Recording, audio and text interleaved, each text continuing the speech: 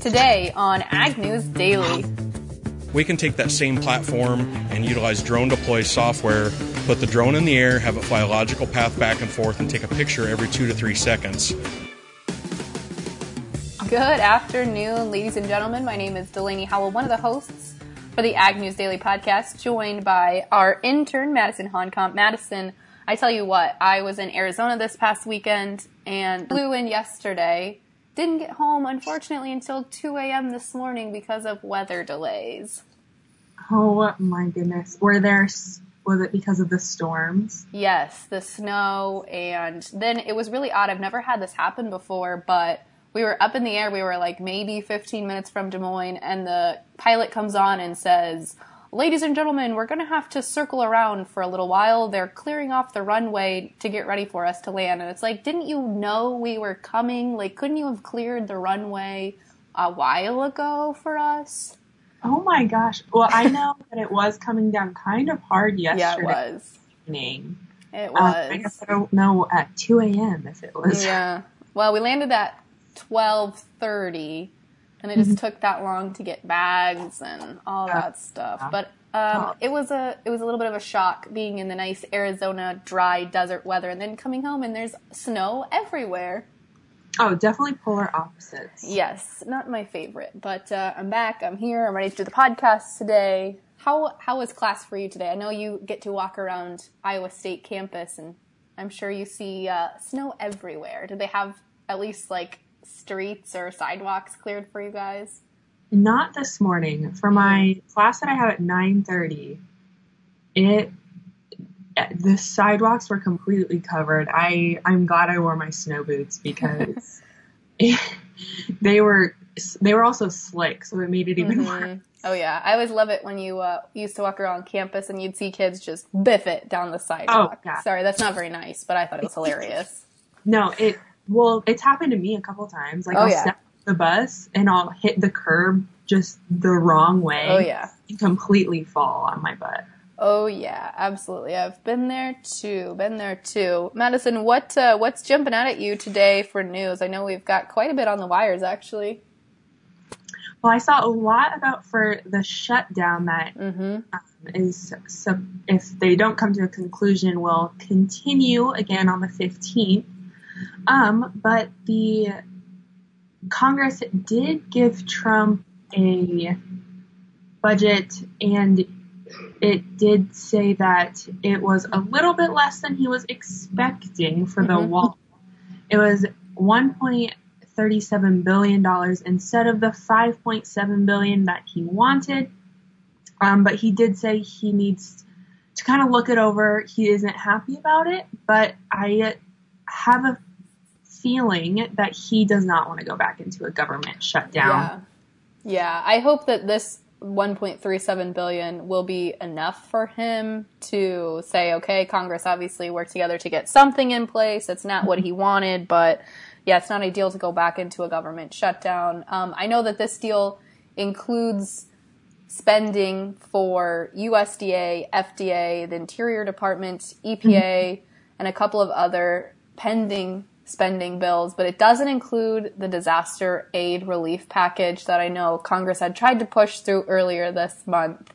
So yeah, I think the way it sounds to me is it just has to go to President Trump and he has to sign off on it and then we're back in business.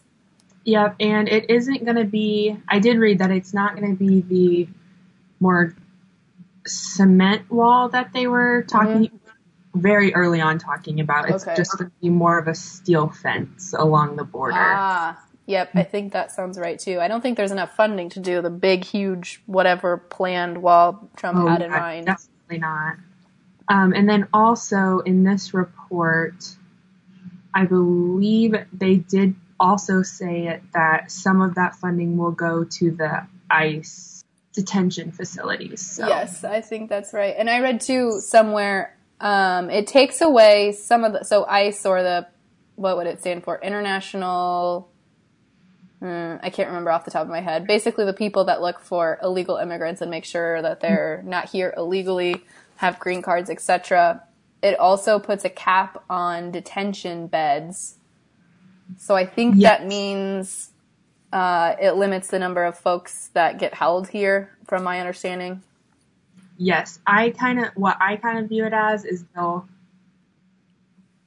keep them in the like detention center or whatever they would like to call it for less periods of time. Okay. Maybe. Yeah, I think that sounds right. That's my understanding. I'm not sure if that's correct. Well, listeners, if you understand this better than Madison and I, feel free to reach out to us on Facebook and Twitter and explain it through to us a little better if you've got better ideas. Yes, please do. Well, we also saw today that the Senate is expected to pass a public lands bill that would permanently issue and authorize the Land and Water Conservation Fund to essentially use oil and gas royalties to acquire lands for conservation and recreation, like national forests, national parks. And cattle and sheep producers are very upset by this, saying this should be a sunset clause or something that's not permanently authorized because it's going to or could potentially change some ground that should be used for farm ground into conservation or recreation ground. And both the National Cattlemen's Beef Association and the American Sheep Industry issued statements saying they believe, again, it should not be a permanent clause, and that it was irresponsible for Congress to relinquish its oversight authority and give a blank check to the federal agencies for the purposes of land acquisition. So we don't know that that's going to get passed for sure, but it's expected to get passed in the Senate, I think, sometime here over the next week or two. That's interesting, too, because I know we were talking about this in my animal science class. They actually used to have, conservation land, but they would have sheep and goats and cattle graze on You're right. them. So I kind of wonder if they'll probably won't, but to kind of implement that again. That's an interesting thought. I hadn't thought about that. Yeah. Yeah. Then kind of moving on, I saw this article earlier today, and OPEC is kind of giving their reports on oil, and they saw cuts fell about 800,000 barrels per day in January. So that's 800,000 barrels per day less than what they have done in the past. And then even with slightly more demand, but they do believe that this will kind of help support the global economy just because there won't be so much supply, with a little bit more demand. And then also, they did report that this is kind of an opposite of what Trump wanted in 2018 with lowering prices. This could cause the price to kind of go up a little bit more because Iran, Libya, and Venezuela are all kind of seeing cuts as well for barrels per day. Yeah, it's interesting too, when you look at really what the oil market has been doing. It's been, kind of at the end, or where a lot of analysts thought it was kind of at the bottom now, but with these new cuts released and showing that January was definitely a down month, might continue to see oil head down into more of a bottom. Yes. Time will tell. Yeah, and then they did also say in this article that they believe that the global market will see a surplus of about 200,000 barrels per day in 2019 if they keep pumping oil at the rate they are. Interesting. Yeah, so I thought that was very interesting. So they're trying to make cuts, but I'm not sure. So yeah, well, we will definitely continue to watch that. And speaking of the oil industry, I've got some news today about the ethanol industry, kind of a couple of pieces related to fuel in general. The first one here is that a new analysis done by the University of Illinois economist Scott Irwin, who we've had on the podcast before, he said that the increased ethanol supply was the biggest factor that has kept ethanol prices low in 2018, not the small refinery waivers provided by the EPA. He didn't find any evidence that prices for renewable fuel standards compliance credits were driving ethanol prices lower in 2018, and said instead, it looks like we just have too much supply, not enough demand. And the domestic market and export markets really have tried to absorb that extra ethanol, but didn't do so well. And that's why we saw the prices basically for ethanol back off here quite a bit. And then the other piece of ethanol related news I had for today was a new lawsuit has been filed by the National Wildlife Federation that basically they said the EPA failed to consult with them before expanding biofuel production under the renewable fuel standard. And their vice president for land stewardship said, quote, that the lawsuit, quote, intends to ensure the EPA follows the law and abides by provisions to protect wildlife habitat and our natural resources. And essentially, they said it's decimated millions of acres of native grasslands, drained important prairie potholes that nurture waterfowl, added to nutrient pollution that fuels the massive dead zone in the Gulf Coast. And they asked that the EPA considers this impacts to species and native species and waives the increase in volume standard to minimize environmental harm. I doubt that they're going to do that, but that is a new piece of news that came out just today.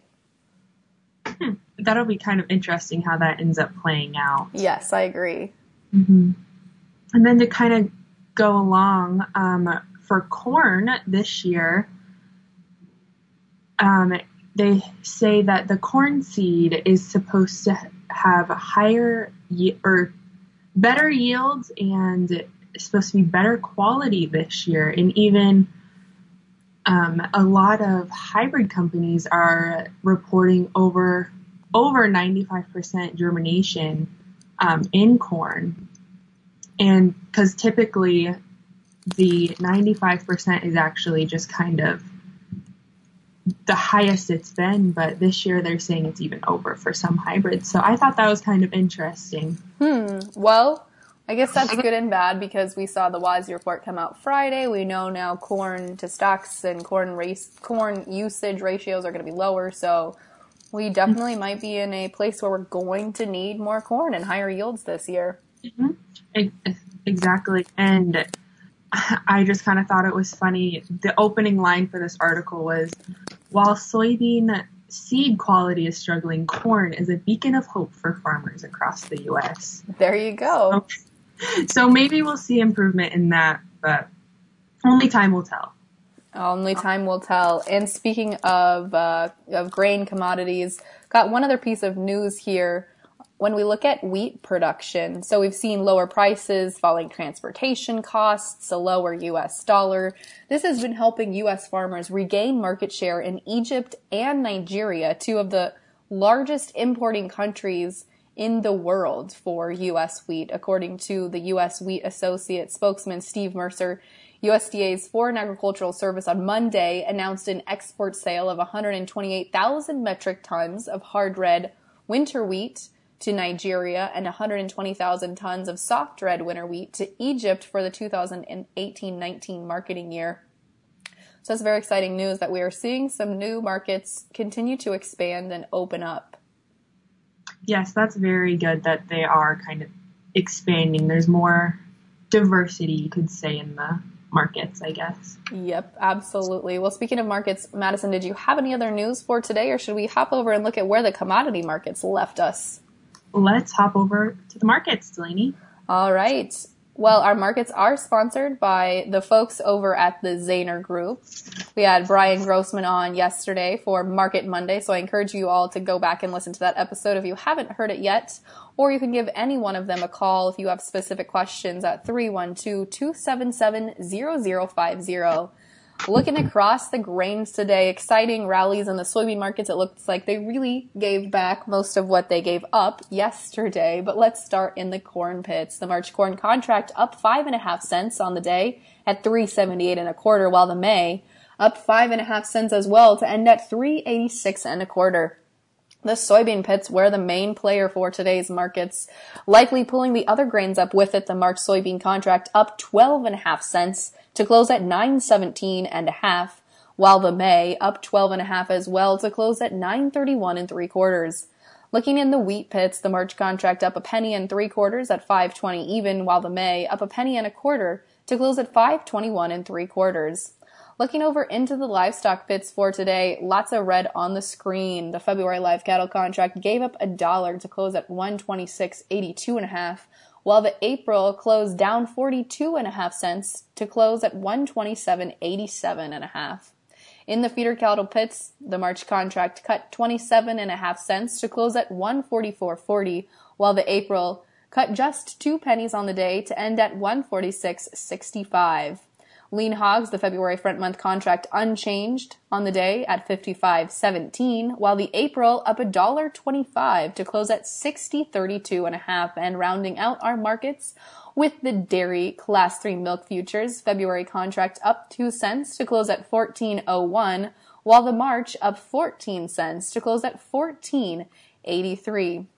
For today's Tech Tuesday interview, we've got Adam Gittins joining Mike during the Iowa Power and Farming Show a couple of weeks ago from HTS Ag.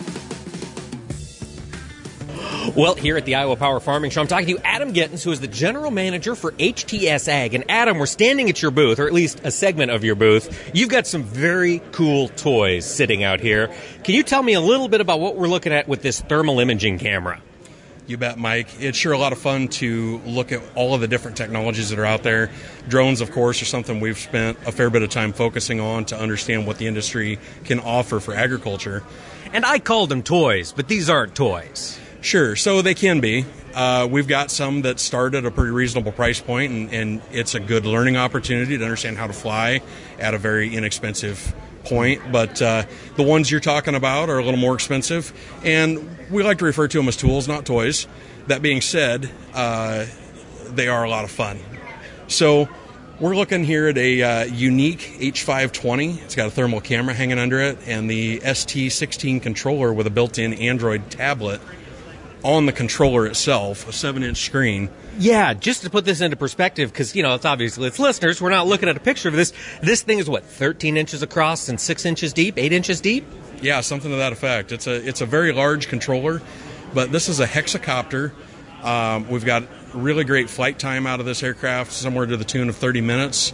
We've got the ability to fly in some ridiculously high winds. We actually had this aircraft up over a combine last fall in 55-mile-an-hour wind gusts, which would be unheard of with any of these quadcopters. But being a hexacopter, it's a much more stable platform when you get into that high wind situation. So we found some really good utility out of it for that purpose.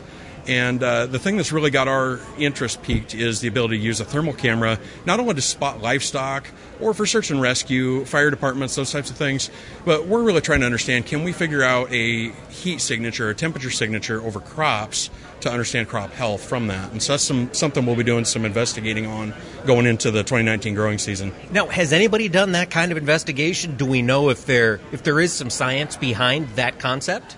Well, there's certainly a lot of agronomists that will talk about even different hybrids being able to show different temperatures depending on what's going on with the crop.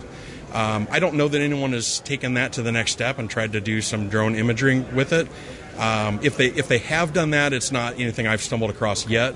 So I'm going to go see if I can learn something new and share that with everybody else. Now, it's the imaging part that you guys have really spent a lot of time working on. You work with Drone Deploy. Can you talk a little bit about some of the imaging software, the mapping software that kind of backs up these platforms? You bet. So really our bread and butter on the drone space right now is to take a DJI drone, something that a lot of people are very familiar with. There's a lot of them out there. We can take that same platform and utilize Drone Deploy software, put the drone in the air, have it fly a logical path back and forth, and take a picture every 2 to 3 seconds. Upload them to the cloud, and stitch all of those together to get one high-resolution map of the entire field. So we get more than just one picture. This is now geo-referenced, so it is actually a map. It's not just an image. And we can annotate on there, so we can actually draw lines. We can figure out area, distance, elevation. We can do 3D mapping. We can get a crop health image off of that, just based off of greenness of the image. So there's some really cool things. I'll show you a couple of those here, Mike. So we've got a 2D image there. This is actually my home farm, where we've got 474 images stitched together there of that quarter section of ground.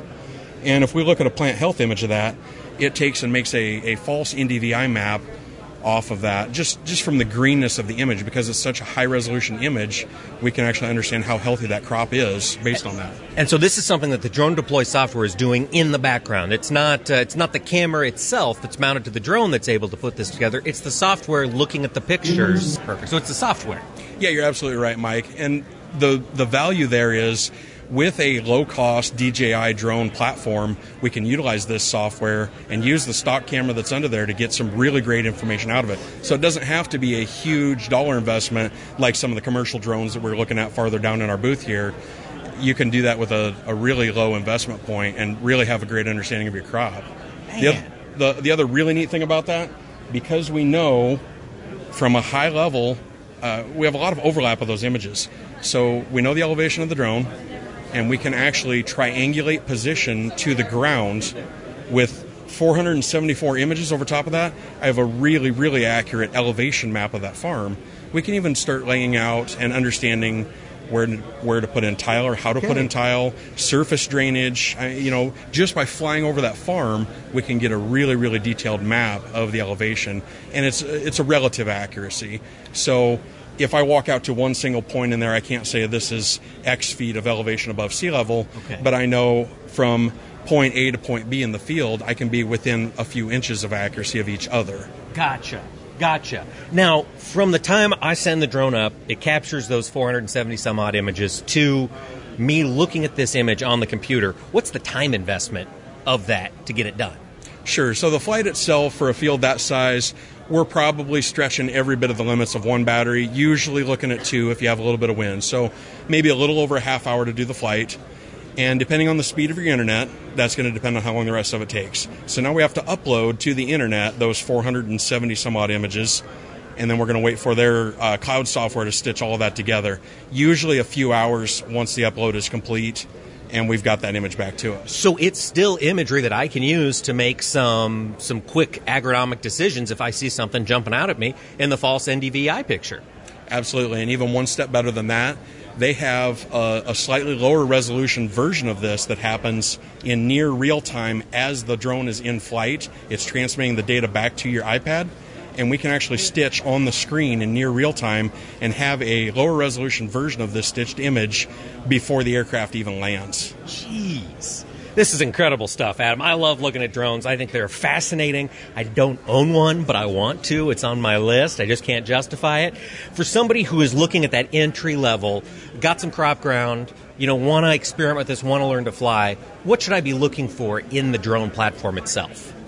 So I would encourage guys to start with a drone that's going to have some capability to moving forward, something that's going to be compatible with a drone deploy type software. Okay. To get into that, you're looking at, in the DJI family, we can do that with the Mavic. Okay. The Mavic Air, that starts around $700. The downside to that one is it's really not a fan of any kind of windy conditions. Okay. So our go-to platform would be like the Mavic 2 Pro. It's a little bit bigger platform, and that one's in that $1,450 range. Still a really affordable drone. We can put a couple extra batteries with that in a hard case so we don't get it banged up, and you're still in that sub $2,000 or around $2,000 price point. Really affordable, really, really high quality drone that's going to fly well and not have a problem with losing it out in the field or any kind of issues like that, because it's got high accuracy GPS in it, and with a short bit of training from HTS Ag, you'll have no problems getting that thing in the air. From the Drone Deploy software's perspective, is that a one-time purchase? Is that an ongoing software as a service type of commitment? Yeah, so it is software as a service. It's all in the cloud, so it's an annual subscription to that, and they have different levels of subscriptions depending on what you want that to do for you. Okay. Fantastic. Adam, I always enjoy talking to you. And before I let you go, we, of course, like to focus on safety. We like to focus on grain quality. That is hugely important to everybody. Can you tell us a little bit about the OPI system or the OPI system? I sure can, Mike. So, do you call it OPI or is it OPI? We call it OPI. And, it's an acronym not a lot of people are familiar with, but this is some really great technology The company's headquartered up in Calgary, Canada. They've been in business for over 30 years now, making temperature sensors for grain bins. We've, for about 10 years now, had a moisture and temperature sensor on a cable hanging from the roof. About every 4 feet down that cable, we've got a sensor. We're able to read moisture and temperature of the grain. We understand what's happening in the grain bin, and then we actually tie that into a weather station we put on site and automate control of the fans. So we only run the fans when we need to. We see a 40 to 50% reduction in fan run times, and the entire bin, top to bottom, will get conditioned right to the target that we want it. So if you want 15% corn, we're not going to overdry the bottom of the bin trying to get the top of it dried out. Because we have those sensors in there and because we have the weather station and we automate that, the computer does a way better job than you and I do as farmers trying to manage that. Absolutely. And looking at the setup here, it looks like it can be retrofit into almost any bin. It doesn't have to just be a new construction product. Absolutely correct. Most any bin, we've got the ability to drop a cable in through the roof. There's some limitations there, but certainly give us a call if you've got questions. We'd be happy to talk through that with you. Well, Adam, if listeners want to talk either drones or bin monitoring, where should they get a hold of you? Well, you can give us a call at 800-741-3305. Find us on the web at htsag.com or check us out on social media, Facebook, Twitter, LinkedIn, and Instagram at HTSAG.